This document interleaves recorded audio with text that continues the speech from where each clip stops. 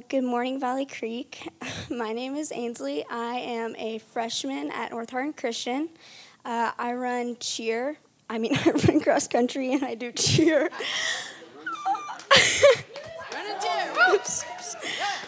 I'm going to be reading out of Luke 18 through 30. And a ruler asked him, "Good teacher, what must I do to inherit eternal life?" And Jesus said to him, "Why do you call me good? No one is good except God alone. You know the commandments: do not commit adultery, do not murder, do not steal, do not bear false witness, honor your father and mother." And he said, All these I have kept from my youth. When Jesus heard this, he said to him, "One thing you still lack. Sell all that you have and distribute to the poor, and you will have treasure in heaven. And come follow me." But when he heard these things, he became very sad, for he was extremely rich. Jesus, seeing that he had become sad, said, "How difficult is it for those who have wealth to enter the kingdom of God? For it is easier for a camel to go through the eye of a needle than for a rich person to enter the kingdom of God." Those who heard it said, "Then who can be saved?" But he said, "What is impossible with a man is possible with God." And Peter said, "See, we have left our homes and follow you." And he said to them, "Truly I say to you, there is no one who has left house or wife or brothers or parents or children for the sake of the kingdom of God, who will not receive many times more in this time and in the age to come eternal life." Amen. You guys give Ainsley a hand. There you go. You guys go to have a seat. And before we get started, let me pray for us this morning, all right? Father, we come to you this morning and just grateful for your word. Grateful that you have brought this group of people here in this place for this moment. It's not by accident or coincidence that we are here. It is by your design. And so I pray, Father, that for the next few moments as we open your word, that you would help us to receive with joyful hearts, with submissive hearts, and that you would do among us what we cannot do for ourselves. So, Lord, convict, comfort, reveal, whatever work you want to do, we ask that you would do it here this morning. And we ask it in Jesus' name. Amen.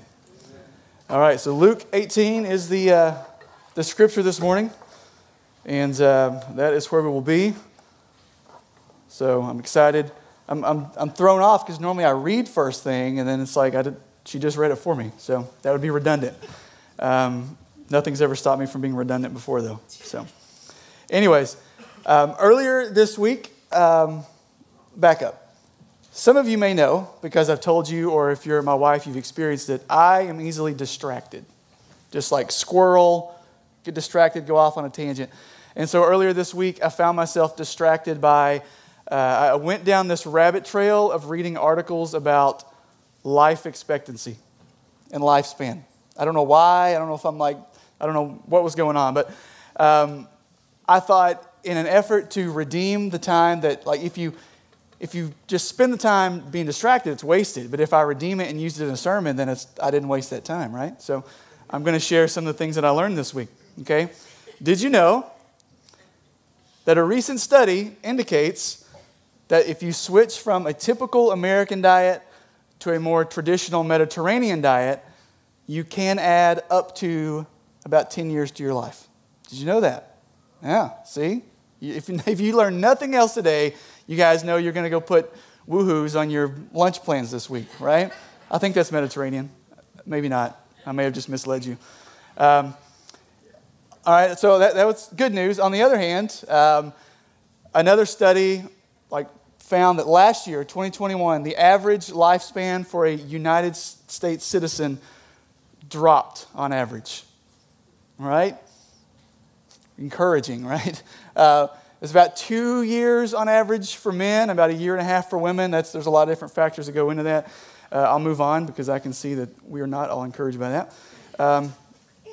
But good news is a study from last year, May of last year, also revealed that researchers, scientists, people smarter than me believe that the human a human could potentially live up to 150 years old. So there you go. I don't know how they know that. I don't know what you researched to determine that. But it was on the internet, so I assume it's true. Anyways, I could go on. Like I said, I wasted a lot of time reading about this stuff. I could give you more, but I won't do that. But here's where I'm going, is that we are a people that are obsessed with prolonging our lives, right? We're obsessed with this idea of trying to make ourselves live longer and live longer. That's why there's millions of studies about lifespan and life expectancy, how your dietary habits can affect those. This is why some men go through midlife crisis. Right? You go back, you revert back to this phase where you just spend your money recklessly on things you don't need, like you did when you were younger. Right? That's what a midlife crisis is. You're like trying to be young again. Right? And make sure I offend everybody equally here. This is why the cosmetic industry markets the way they do, right? To reverse the effects of aging, right? They promote this thing that will take away the wrinkles and that kind of stuff, right? And I'm not knocking it. Look at these things. I would love to get rid of those. I look like a pug. You know what I'm saying? I am too young to have wrinkles like that. But if you don't know what a pug looks like, you can look it up later. Here's my point. We are obsessed with trying to prolong our lives or convince ourselves that we can live forever. And I think the reason that is because, in the deepest parts of our soul, we know that we will live forever. Right? Even if we don't acknowledge it verbally, there's some people that would just think we die and that's the end, there's nothing else. I think the author of Ecclesiastes says that God has put eternity into every human heart. It's there's something in us that knows we're going to live forever. And so we try and play that out on this side of eternity by just prolonging our lives, right? But the reality is we're going to live forever. Or as C.S. Lewis says in his book, Weight of Glory, he says, there are no ordinary people. He goes on to say, you have never talked to a mere mortal. In other words, every conversation you've ever had, every eye you've ever looked into, everyone in this room, we're going to live forever. It's just a matter of where are we going to live forever. Right? That's the reality. And so that is at the heart of the question that this rich young ruler brings to Jesus. Right? He shows up to where Jesus is, and there's some people there, and he asks the question to Jesus, good teacher, what must I do to inherit eternal life? Right? That's the heart of his question. He wants to live forever. What must I do to inherit eternal life? And that's an important question. That's a question that we all should ask or wrestle with, is what is required of me to experience eternal life? That's a big question. It's a weighty question. That's an important question. And actually, if you've never wrestled with that question, if you've never pondered that question, let me just bother your soul a little bit this morning. I used to do this with students, and it would really freak them out. Try to wrap your head around how long forever is. And I don't mean oh yeah, it's a long time. It's forever, duh. I mean actually sit and try to wrap your mind around the length of time that forever is. Isn't that uncomfortable? That's the kind of stuff that will keep you up at night. Right? And the reason I want you to think about that is because we're all going to spend that length of time forever. We're going to spend it somewhere. And so that's the question that this guy brings to Jesus. And so back to what Jesus says. So he responds to the question kind of a little bit of an off-putting way. Right? He says, the rich ruler says, what must I do to inherit eternal life? And Jesus said to him, why do you call me good? No one is good except God alone. Which feels like he doesn't really answer the question, and he doesn't yet, but he's going to. And just real quick, Jesus' response to this ruler is his way of trying to lead him to this logical conclusion of who he is, of who Jesus is. Right? He says, and no one's good except God alone. Jesus is not saying that he himself is not good. Right? He's saying, like, think about this. If you're calling me good, but God alone is good, then what does that say about who I am? And he's trying to lead this guy into this knowledge or understanding of who Jesus is, right? Because Jesus is God, the Son of God, God wrapped in flesh. He is the imprint of God's nature. Right? He's the image of the invisible God. That's how the New Testament authors would write it. So, but then Jesus transitions quickly. All right, so he kind of just briefly touches on, this is who I am, this is who you're bringing this question to, and then he transitions, and he's going to go and do a little bit of like diagnostic work here. Okay, he's going to give a little like spiritual EKG on this guy, and he says in verse 20, all right, he's going to assess this ruler's understanding of the law, and he says, you know the commandments: do not commit adultery, do not murder, do not steal, do not bear false witness, honor your father and mother. And what Jesus is getting at, he's bringing up, hopefully if you've spent some time in church, you recognize what Jesus is saying here. This is part of the Ten Commandments. We'll get some more of those in just a minute. But what Jesus is doing is he's assessing, what is this guy's understanding of the law? Right? And Jesus is doing this not because like he doesn't know where this guy stands. It's because he's going to draw out from this guy's heart what's really going on like deep inside of him. Right? Jesus is not running these diagnostic tests for himself to kind of figure out where this guy's at. He's asking these questions and he's posing these questions to help this guy understand what's going on inside of him. So he asks these questions. He asks about the law. What does this guy think about the law? Does he understand that it's good and that it's right? Does he understand that it's worthy, God in giving the law is worthy to be obeyed and honored? Right? And evidently this man holds the law in high regard, because he says in verse 21, all these things I have kept from my youth. You know, had this guy really kept all the commandments from his youth? Probably not, right? I have, especially that one about honor your father and your mother. Like, I have 4 young children. I just know that kids don't come out of the womb like ready to honor their parents, okay? So I don't think this guy really kept every one of these from his youth, but that's not the point. The point is that he recognizes, he admits, acknowledges that the law is good. That it's worthy to be obeyed. And so far, this guy's asking, all right, what must I do to inherit eternal life? And he's checking all the boxes right. And he brings the right question to the right person. He evidently regards God's law as a good thing, worthy to be obeyed and honored and revered. He's strived to keep it, at least for much of his life. So he's headed in the right direction. But before we dig into what Jesus says next, I actually want to jump back to the Ten Commandments. I just referenced those just a second ago.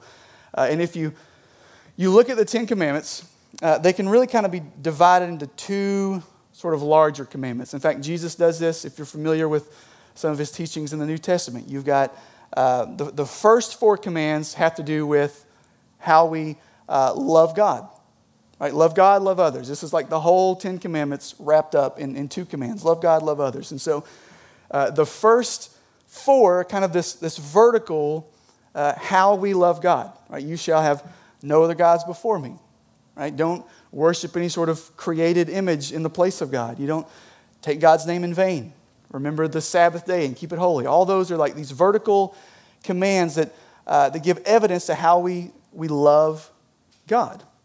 All right, and then you've got the last 6 commands, which is what Jesus just referred to, are sort of the more horizontal, how we love one another, or give evidence of our love for one another. So these are what Jesus just said. Honor your parents. Shall not murder. Shall not steal. Shall not bear false witness against your neighbor. Shall not covet. Right? And this guy, he's good at those vertical ones, right? Jesus just uncovered like, hey, what do you think about these commands? And he says, I've kept these from my youth. So in some capacity, he's evidenced, at least by his own profession, like we don't have evidence of the fruit of his life, but by his own estimation, like he's loved others well.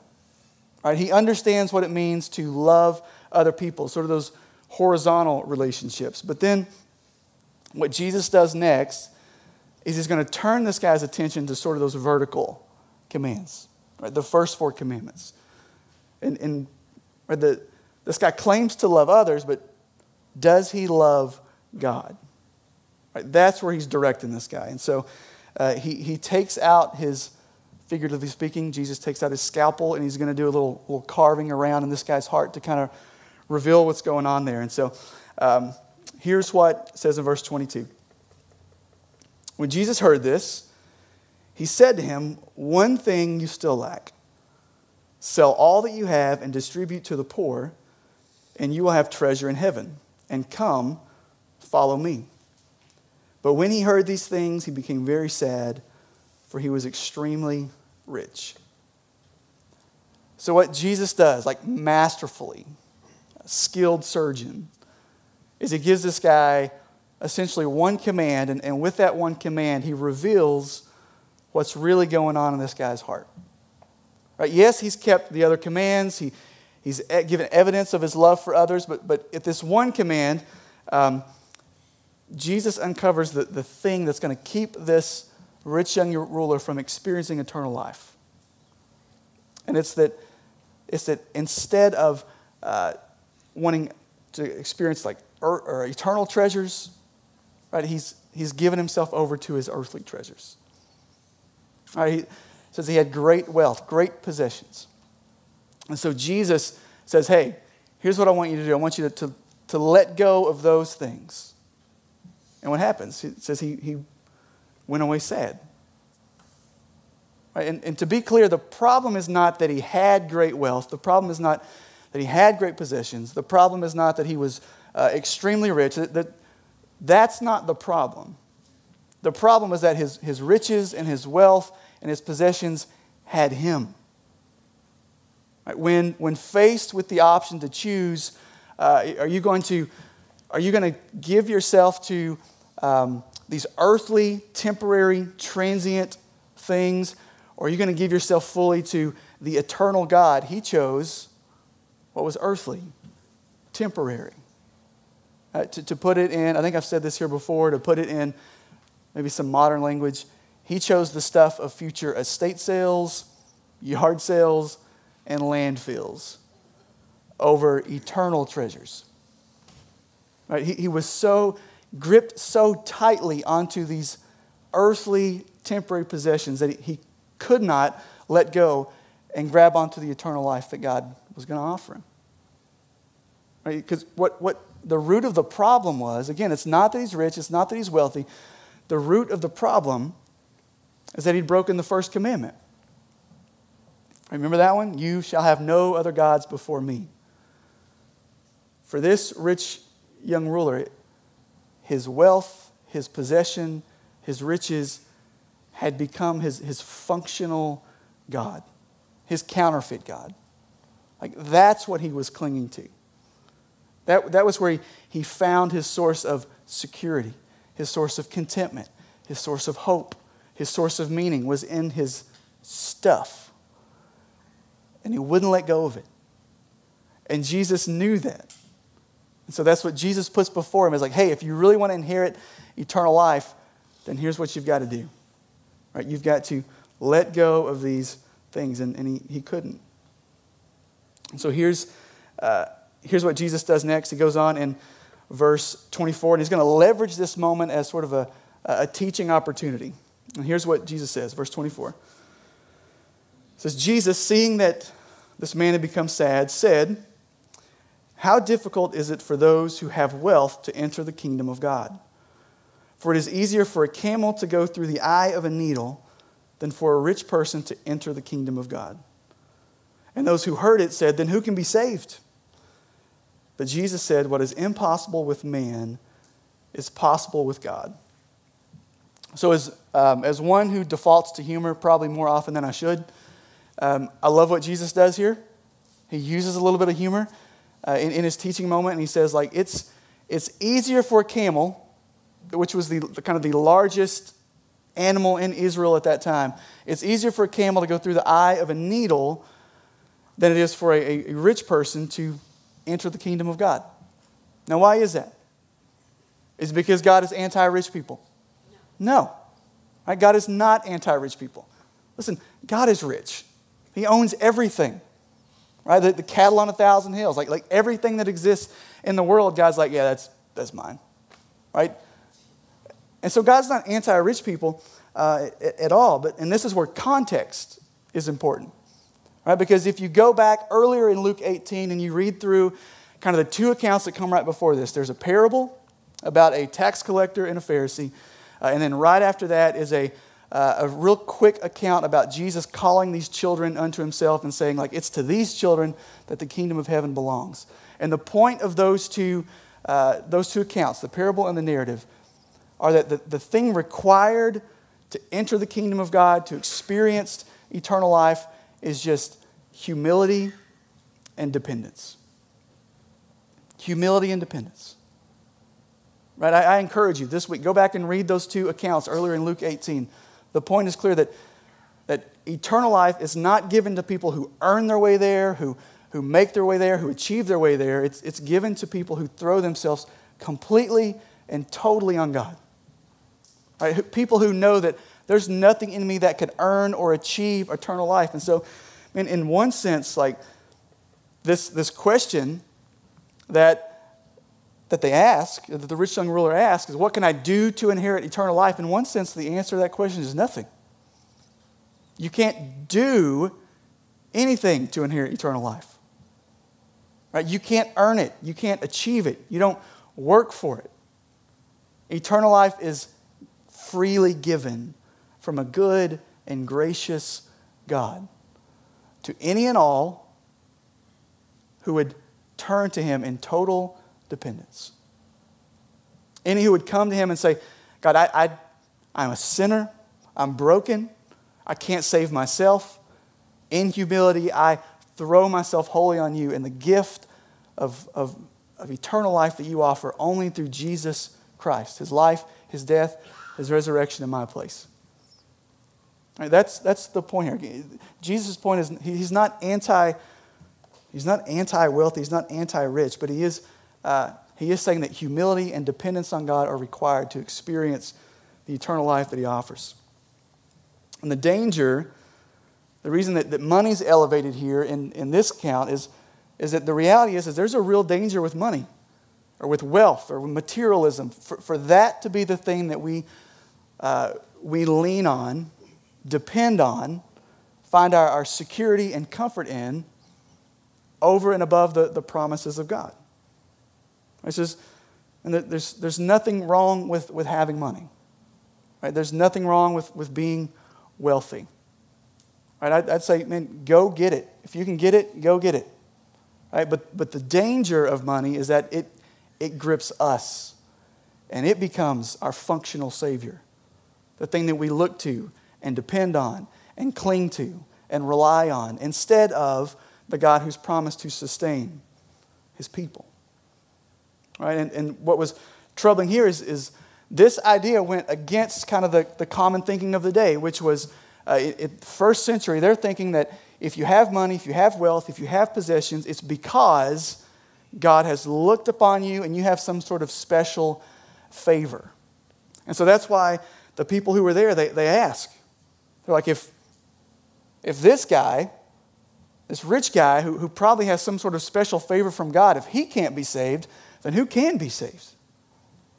Right? For them, it was hopelessness. But Jesus responds, right? He says, what's impossible with man is possible with God. Right? What's impossible with man is possible. Here's Jesus' point. Man is not saved by achieving. It's kind of what I just said. He's not saved by achieving, earning, reaching some sort of status. Right? Man is saved only by throwing himself on the God who graciously gives eternal life through Jesus Christ. Right? Now, but back to kind of the question that the text is going to confront us with today is this. Is just as the rich young ruler did not respond with humility and dependence because he was dependent on other things, namely his money, the question for us that this text confronts us with is what might it be that we are depending on? Right? What is it that prevents us from responding to God in humility and dependence? Right? What do we look to as our source of security, comfort? We can name any number of things. And so that's not the easiest question to answer in our own lives. Right? If I just walk to you like, hey, what's your idol? It's a hard question to answer. Right? Because we have limited perspective. Right? We don't always see what's going on in our own hearts. We don't always have eyes for that. And so what I want to kind of do this morning is actually try to do a little self-diagnosis with the help of an author and a pastor. His name's Tim Keller. Was a pastor for a long time in New York City. And I think I've said this before here, he's kind of like the Yoda of pastoral ministry. Like he's just really brilliant. Like his brain works at a wavelength that I can't even comprehend, right? He doesn't look or sound like Yoda, but he's just brilliant, able to take like these theological concepts and ideas and kind of put the cookies on the bottom shelf where people like me can understand them. And so, actually, fun fact, Kelly and I found ourselves watching a Tim Keller video last night before we went to bed. So if we ever invite you over on a Saturday night, just know what you're getting yourself into, okay? Anyways, that wasn't even planned. Here's what Tim Keller says about idols. I'm getting off track. Here's what Tim Keller writes about identifying the idols in our own lives. He says this: an idol is anything that you turn to and say, save me. Right? Anything that you turn to and say, save me. Anything that you are dependent on to sustain you, to validate you, to give your life meaning and purpose. Like, that is an idol. And so I thought, let's tease that out a bit. Maybe that would be helpful instead of just leaving it there. And so I thought, look, let me sort of tease out some things I think it's easy for us, and I say us generally like American culture in the 21st century, right? Some things that it's easy for us to turn to and look to save or validate us. And I thought, the first place to start is just the big three, right? Even people that aren't Christians or believers would say that these three things like rule in our culture, and it's money, sex, power. Right? Those are kind of the big three. Right? So money, it's kind of what we've talked about for the last few minutes. This was the rich young ruler. Right? He believed that having wealth, having possessions, right, that's what he relied on to save him. Right? That's what he turned to and depended on. That was his functional God, his counterfeit God. And so for us, anytime that we depend on an amount of money in our bank account, a certain standard of living that we hope to keep, a certain amount that we want to have set aside for retirement to make sure we're taken care of, a certain number of possessions or type of possessions or wealth and materialism, and all those can become things that we like depend on. Right? I've got to have a certain level of income, right? And again, I'm not saying don't go get it. Right? That's not the point.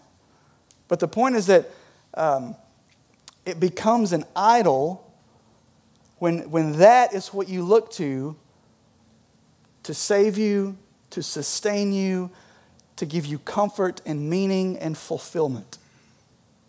Right? Because all that stuff, like we said, is temporary. It's all, listen, you ain't taking it with you when you leave. You're not. So enjoy it while you got it, because it ain't going with you. Right? But money can become an idol. Right? Let's go to the next one. Right? Sex. This might be the prevailing idol in our culture right now. Right? They say that every generation has to go through like it's kind of big thing, and I think it's no secret that we're going through kind of a sexual revolution right now, if you can call it that.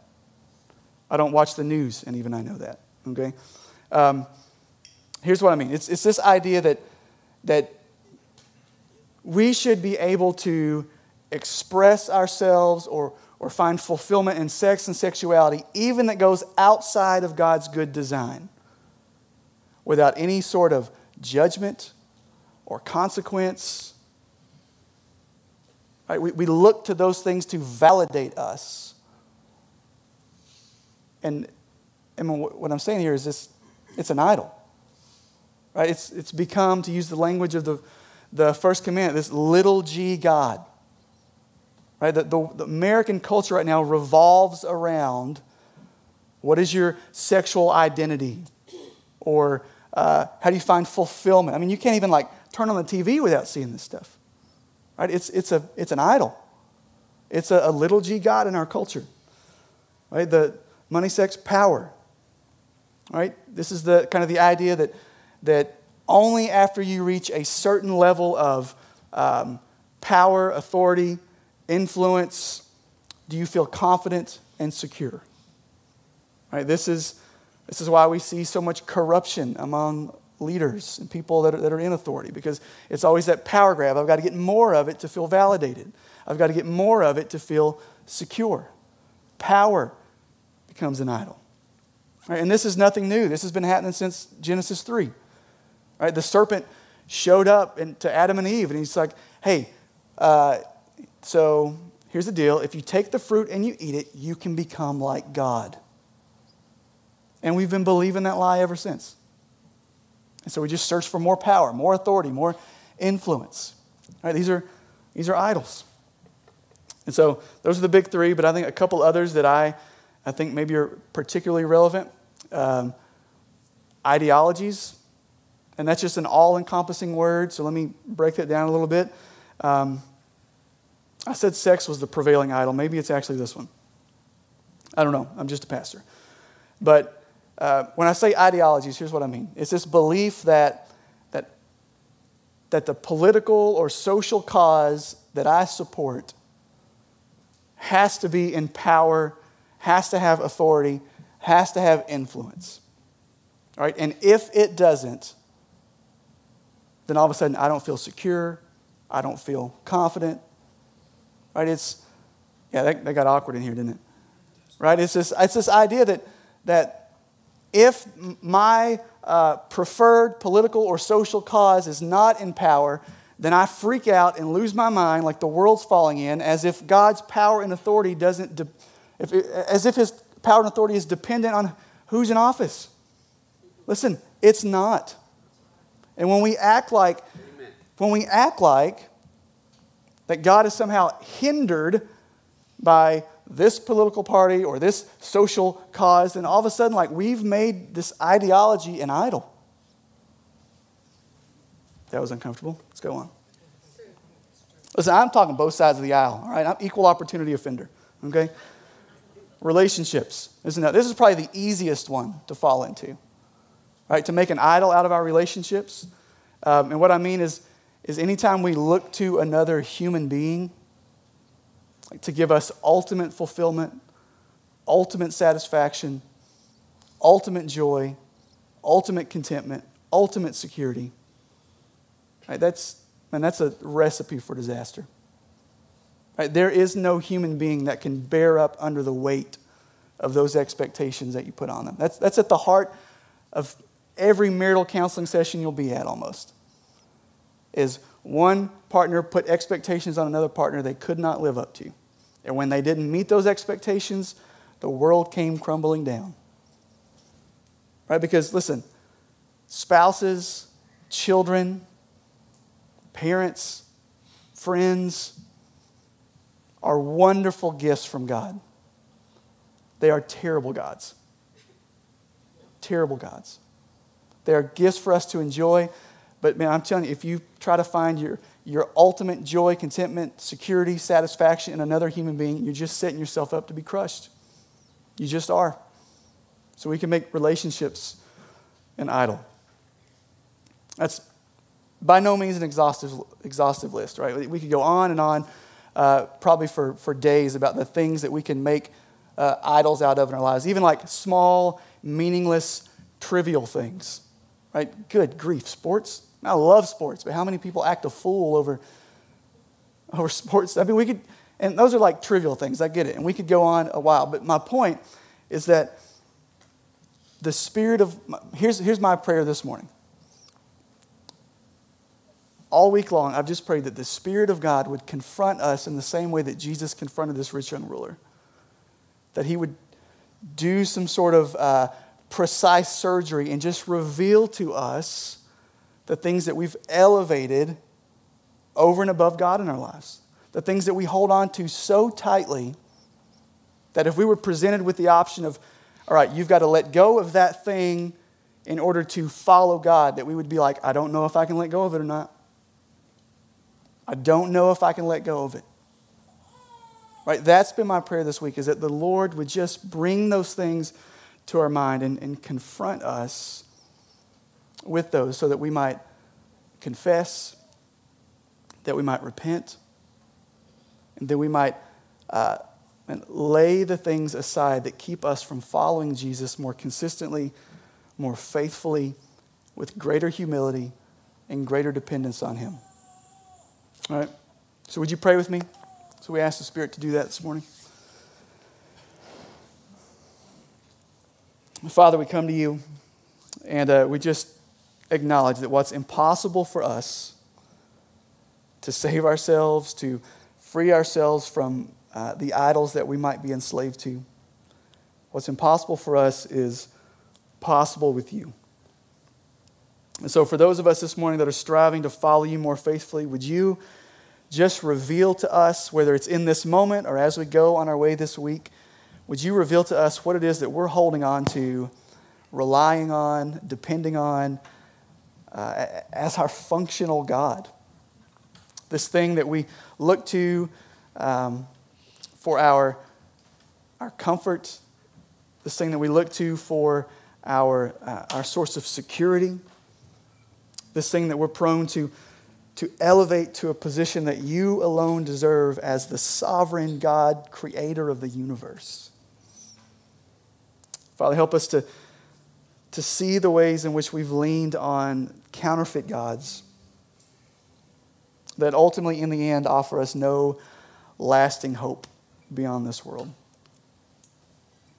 So, Father, I pray that as you reveal, as you convict, as you, Lord, bring these things to mind, I also pray that we would have an awareness of your grace and your mercy, your kindness and compassion extended to us, and that would lead us to repent, to turn from those things, to turn to you, and to throw ourselves on you with greater dependence, greater humility. Father, we ask all these things in Jesus' name. Amen.